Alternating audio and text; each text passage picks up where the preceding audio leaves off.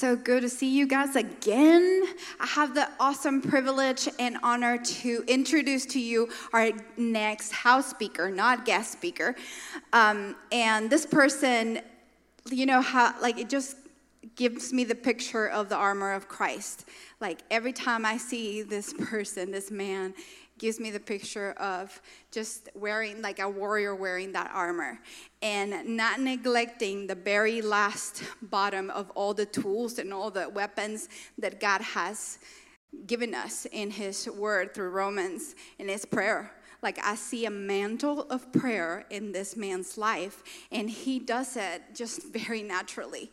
He does it just saying yes to the Lord and giving the prayers, you know, like as an incense, as Cornelius did it. There were memorials to the Lord, and that's why I see in Terry Sanders, our next guest speaker. Come on, just give him a hand.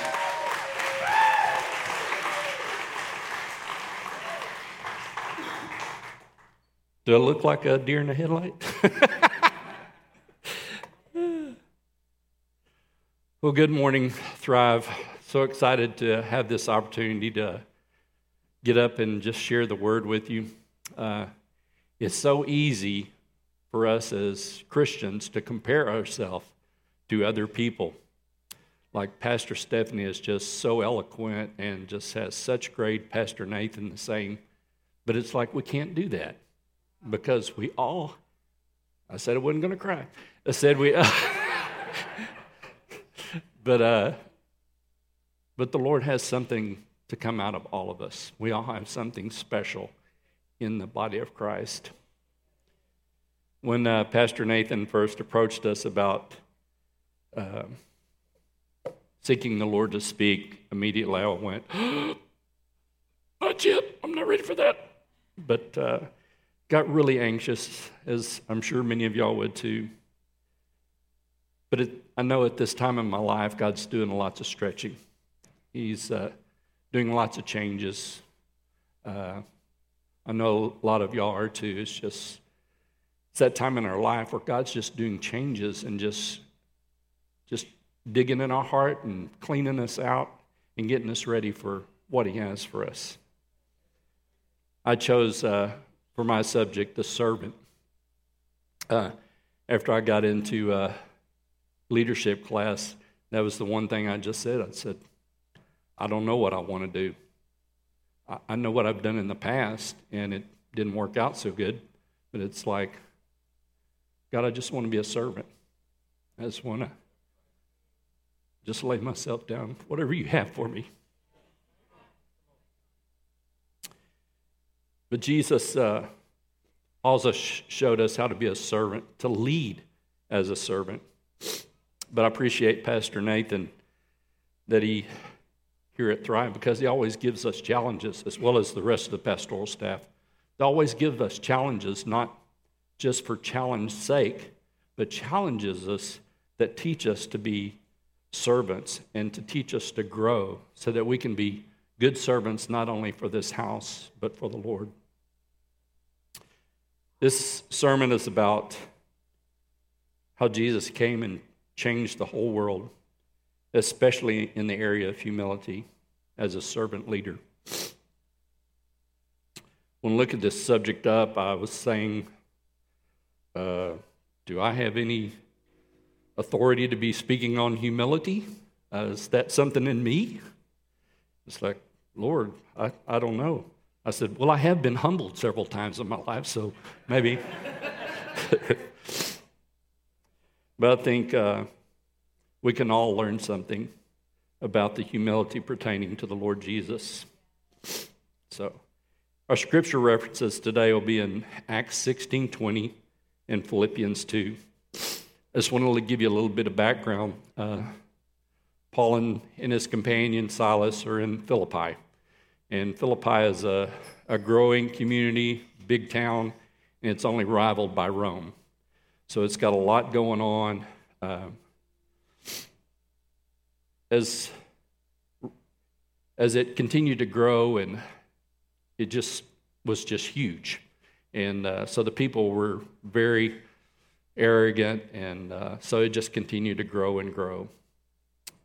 As a Roman citizen, you had certain rights and privileges, and you could never be beaten or put in jail without due process of the law. But they were also obsessed with status. Everything they did was to accumulate wealth so that they could find another status, hit another rung. Everything they did was vertical. They always wanted to climb, get higher and higher and higher, so that they could collect more wealth, be a better status in the community. Even at events, you weren't allowed just to sit anywhere you wanted. You had to sit where they told you or where your status allowed you to sit. You couldn't just walk in and sit anywhere. Even when you went to banquets and different events such as that, if you were the honored guest, you always sat at the right hand. Quit it. But thank you. But even at banquets, if you were the honored guest, you sat at the right-hand side. If you were the next honored, you sat at the left-hand side. Some of you all remember the scripture where it talks about Jesus and the disciples. They were talking about, Jesus, can I sit at your right? Can I sit at your left? It had nothing to do with being close to Jesus. It had all to do with honor and status. It even says that in the scripture. Even the clothes you wore back then was all about status. You couldn't wear a toga unless you were at that certain level. You couldn't have color in your any kind of colored thread in your toga unless you were at a certain status. Maybe y'all can remember when I was growing up, when I was in middle school, I used to see all those football guys wearing those leather jackets. I thought that was the coolest thing. You know, leather on both sides, patches. You know, the more times you did, the more patches you had. I thought that was just the coolest thing. I couldn't wait till I got into high school so I'd have that opportunity to have a leather jacket. Some of y'all maybe remember even buying the white Air Force tennis shoes. That was my kid's big thing. You had to have the white Air Force. No other color, white. And even Jordans. You had to have the Jordans. It was all about status. Even the athletes and the movie stars, you know, it's all about the status. What they wear puts them in a different status. What they have on their social media, different status. Every award show on the red carpet. Oh my God, what are you wearing? Who's your designer?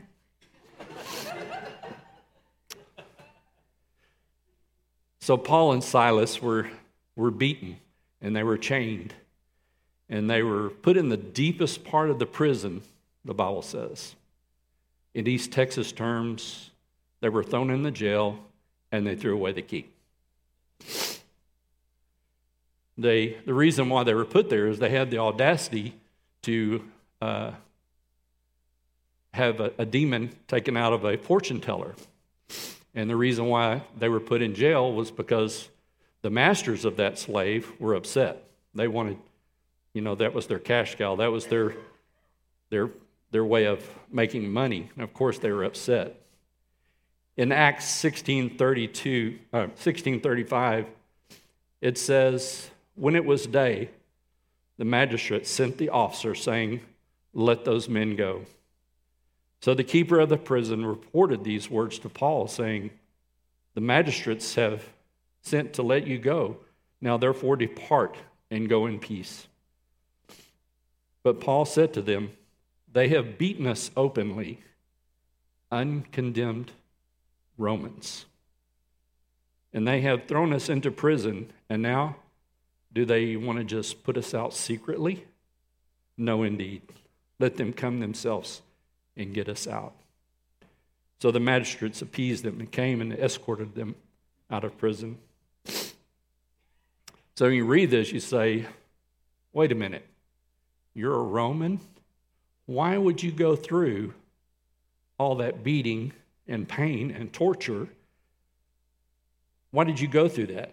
Why did you wait till the next day to say something? That makes no sense. He could have escaped all of that, pain and punishment. And I'm sure Silas was thinking the same thing. Hey, brother, why didn't you say something? Then he had the magistrate escort them out. Paul was definitely up to something. Paul and Silas had a good community in Philippi. They were moving around. They were getting people to say, Caesar isn't Lord. Jesus is Lord. But he knew that freedmen and even slaves, if they said that to the wrong person, that could be imprisoned and possibly even killed. He knew that most of the religious elite would never become Christians. He chose to do something that a Roman or a religious person would never do. Paul chose to be beaten falsely and falsely accused. Paul chose to humble himself so they would see him as an example to those who would one day look to Jesus as their Savior. So he would look just like them. Paul is writing in Roman Philippi from prison, said this, Philippians 2:5. I think I paraphrased this. You should take on the very attitude of Christ, that he did think or become equal. He did not become equal with God, but took on the attitude of a servant, made himself nothing but a slave or a servant.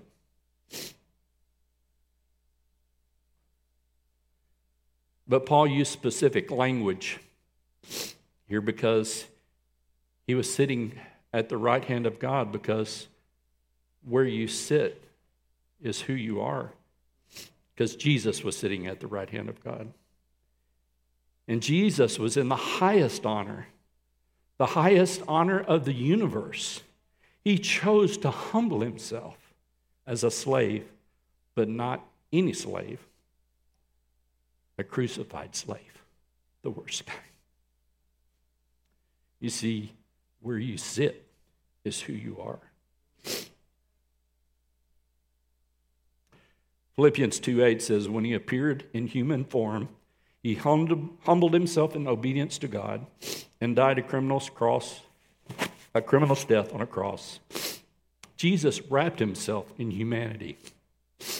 He left his divinity and became just like us so that he could feel pain, emotions, everything that a human would feel. You see, what you wear is who you are. Jesus was clothed in humanity. He laid down his ability to determine his future and put it in the hands of the Father. Paul says he comes down to be a martyr and to have a slave's death, to die on a cross. But thank goodness he doesn't leave us there. And then the next verse he says, therefore. I always like therefores. They're always powerful. They're always something that's coming, and you're waiting for it.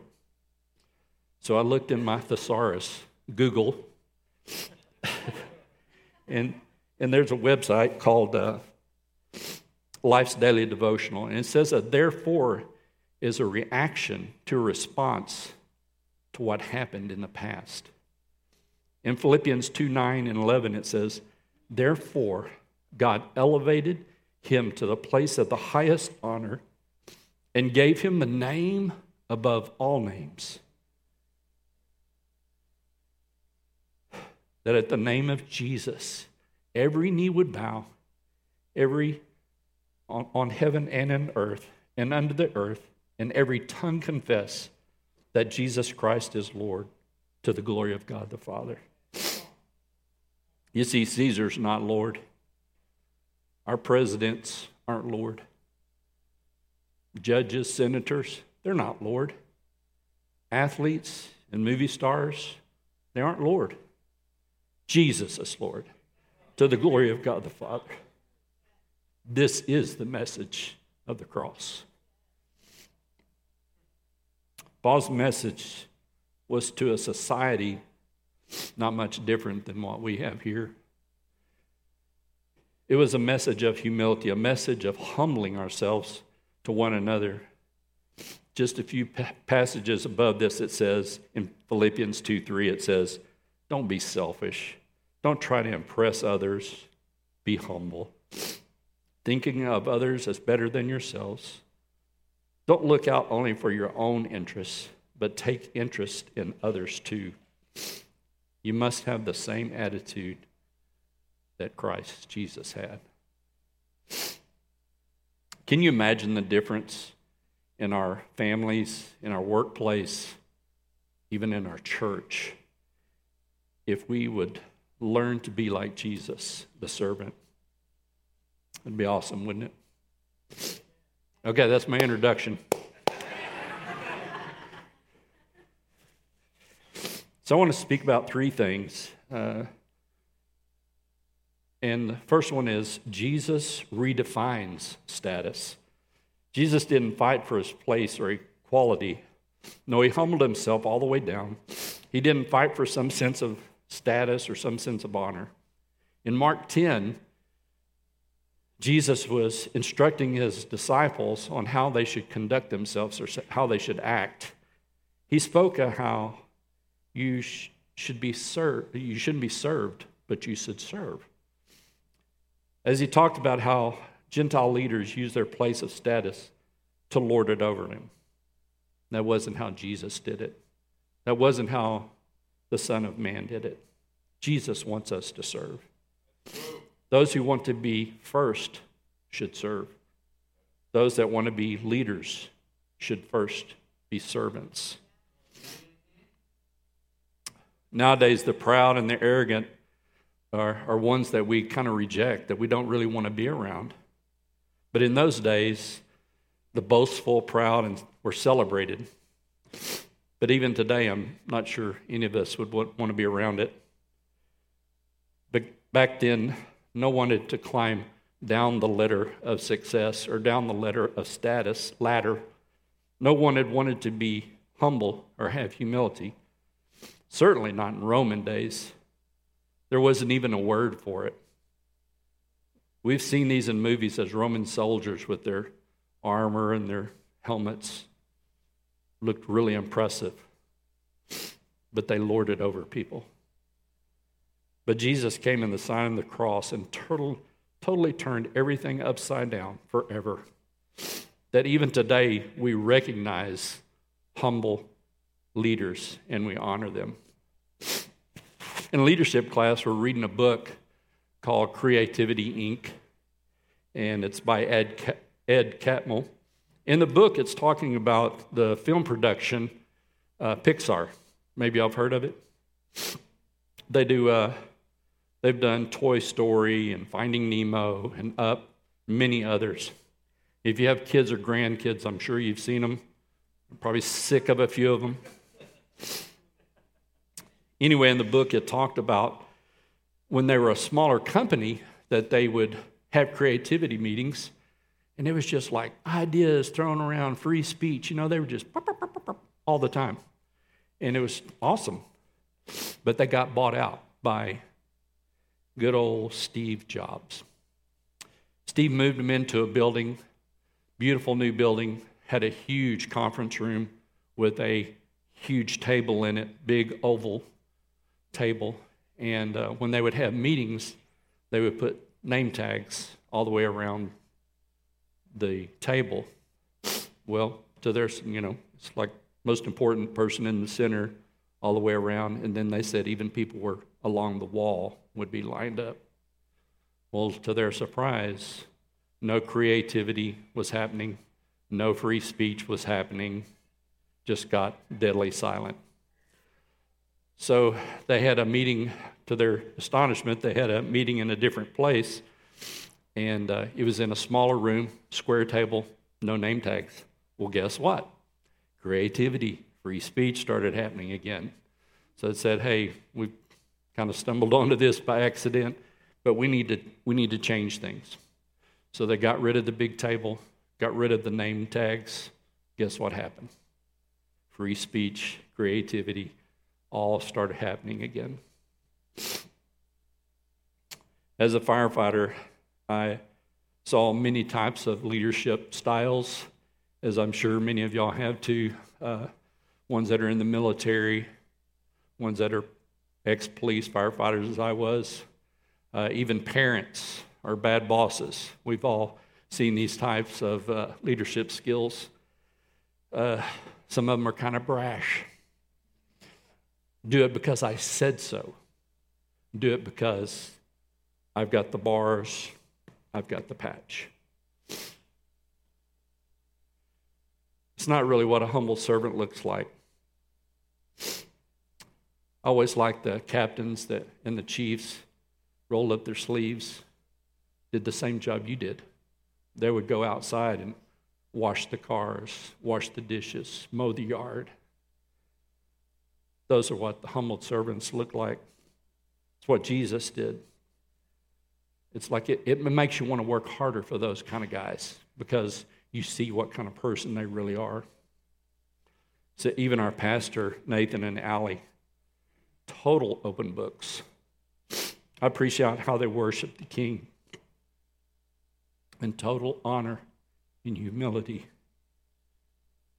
I appreciate how open and transparent he is from the platform. So some of the stories he shares up here aren't pretty, but he has freedom. So there's no shame, no guilt. Truly a humble servant. Those in leadership class were just hoping that some of that will rub off on us. That we can minister in the same anointing. You see, we're attracted and we're inspired by men and women who demonstrate true humility in their lives. You see, when you don't feel the need to impress people, you have the freedom to serve them instead.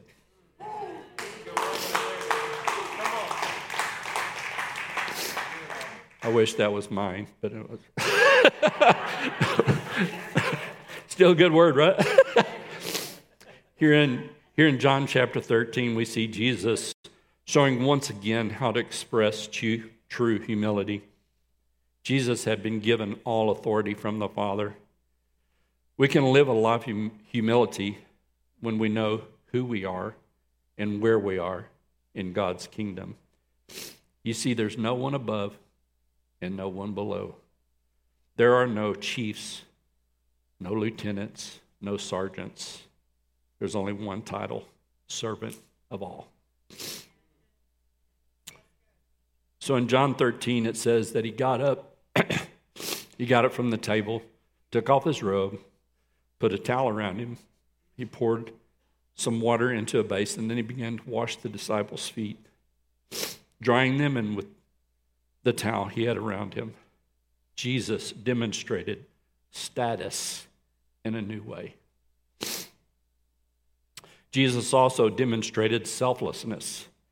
In Philippians 2:7, it says, he made himself nothing. Or the New King James Version says, he made himself of no reputation. Gave up all his divine privileges.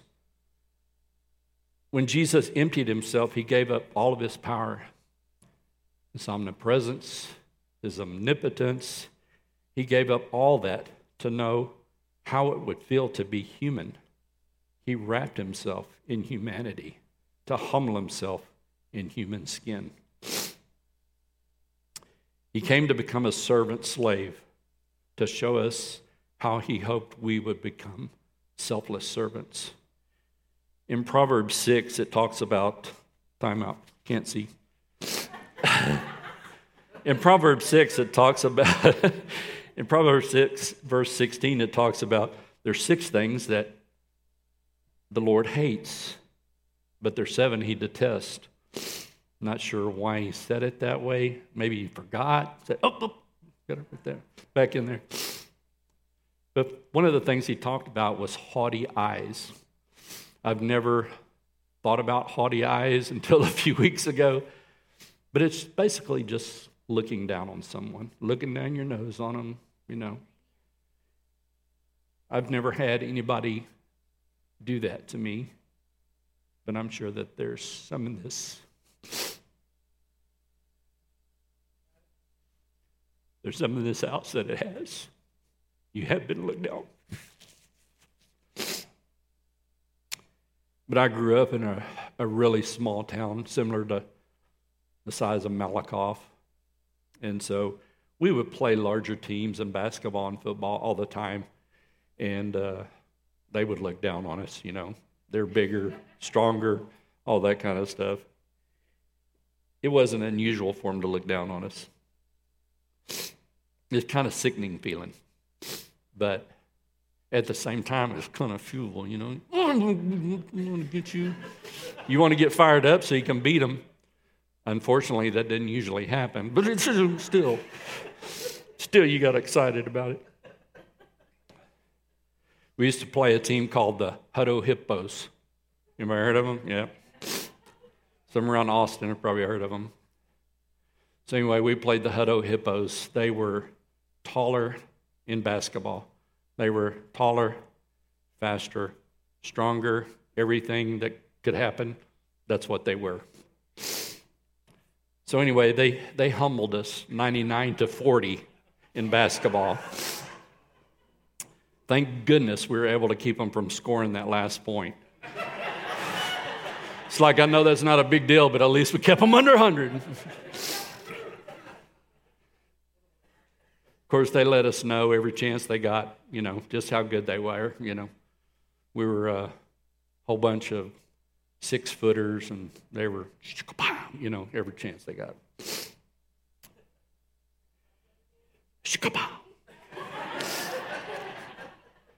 So James 4:6 says, God resists the proud, but he gives grace to the humble. Which would you like, pride or humility? God resisting you in your life, or grace in your life? The message needs to ring true. Humble or humility or pride. When I was getting this message together, I was trying to think, well, Lord, I know you have something for me. Is there something that, you know, that you're working on that I need to work on? He goes, oh, yeah. You know, like always having to be right, or you never ask for help. It could be pride. I don't want any elbows thrown out here. How about always correcting someone or interrupting them because you have something that's more important to say? Could be pride. How about you need to always be in control or have the last word? How about flaws in people's lives that you need to point out every chance you get?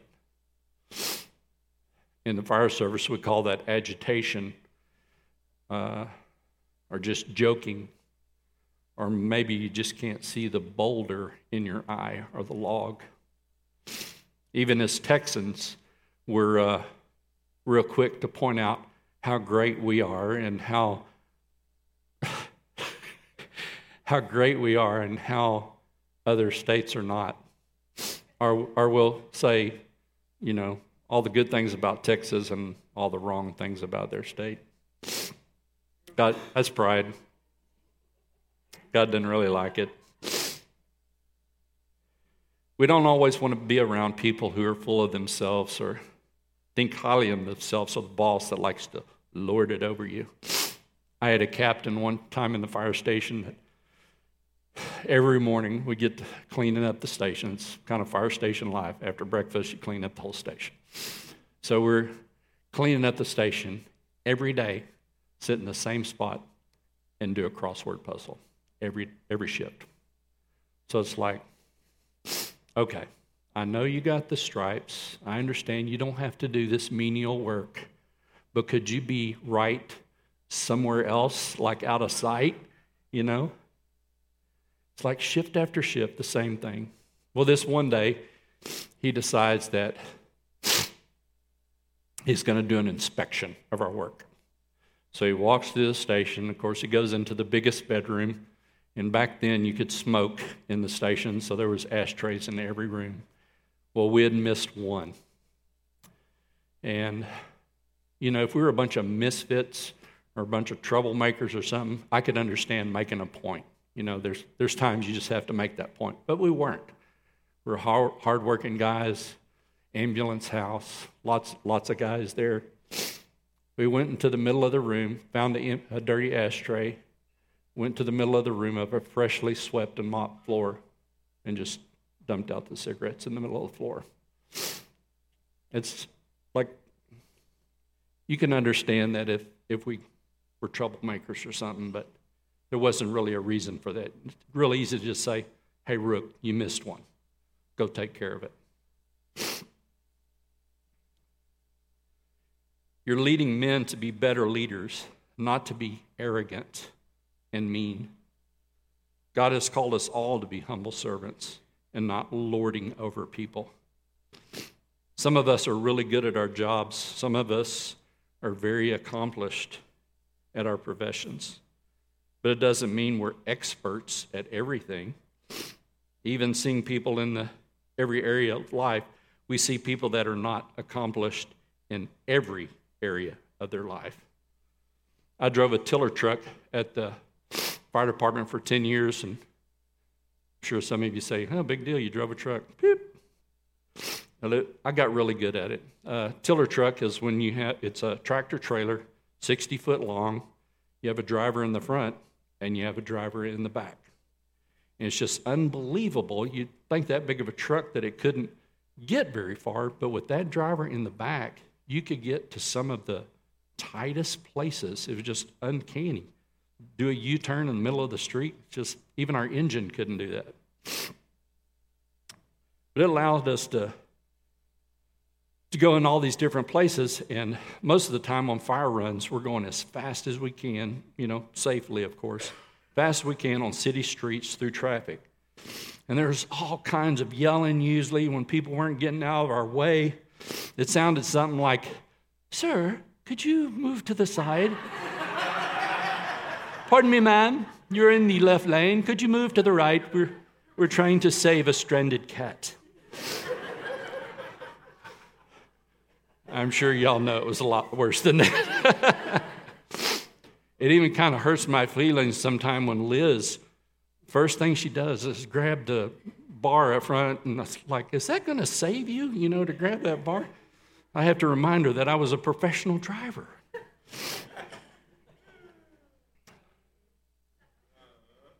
But just because I was a good firefighter or a good driver doesn't mean that I was an expert, that I was an accomplished author or a barber or anything. Just wasn't. We shouldn't think more highly of ourselves than we ought.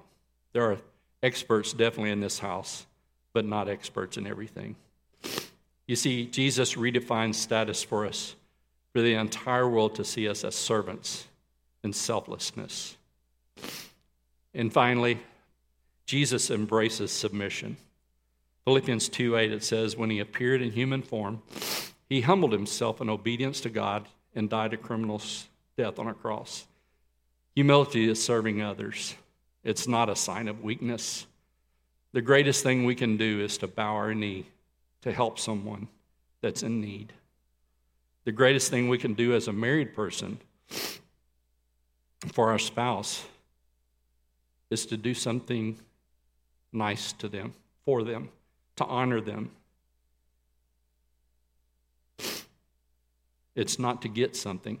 It's just because we honor them. Nathan even spoke a few weeks ago about honor. And I think he gave an acronym. I think the bottom number, it even spoke about humility. It says R responds with humility. Honor speaks volumes. Obedient even to death on a cross, Jesus demonstrated this in the garden. On the day he was betrayed, in the midst of the pain and the anguish, he's there praying because he knows what's before him. In his humanity, he asked the Father, is there any other way that this cup could be passed from me? Is there another way to your conclusion? This suffering that is before me, I'm open to whatever else you have. But sometime during the night, he concluded, not my will, but yours. Jesus had you on his mind when he was in the garden that night because he knew you would be in the same place. Sitting in the car or the truck, feeling the weight of pain, of betrayal, or abandoned friends, he can say to you, brother, I've been there. He can say, sister, I knew exactly how you feel. I went through a very long time of being in darkness. I knew who Jesus was. I'd been in Bible school. I led worship. But I didn't have that solid relationship with Jesus. I fell away and fell away for a long time. It wasn't until 9 months ago, heard about this leadership class, and I said, oh, that'd be cool. Learn more about Jesus, learn more about the Bible. That'd be awesome. In fact, I had a meeting on a Sunday. I think after the second service, Nathan was going to talk about it. I missed it. So I'm sure that if I would have stayed for that, I probably even wouldn't have gone through with it. I had no idea it was a setup. I had no idea God had other plans for me. I had no idea God's call in my life at 18 was going to come calling again. I had no idea that what God would show me, what a real relationship with Jesus would be like. That I would find freedom, that I would connect to purpose, so that hopefully and prayerfully I would make a difference. Through our Lord Jesus Christ and to the glory of the Father. We must humble ourselves and do our part and allow God to reward us so that one day we could hear, well done, good and faithful servant.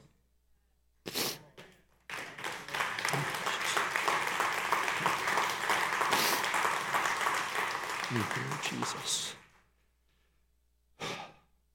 Let's pray. Father God, we just thank you for your love for us. We thank you that we were on your mind when you were going through that in the garden. Father, we're so grateful that you went through it. We know that you love us and you care for us. Father, we just pray that you would begin to instill in us that humility, that servant's heart. Father, that's what we desire. We want to be servants in your kingdom. We want to be servants to this house. We want to be servants to our family. Father, just show us the way. Help us to be humble before you. In Jesus' name.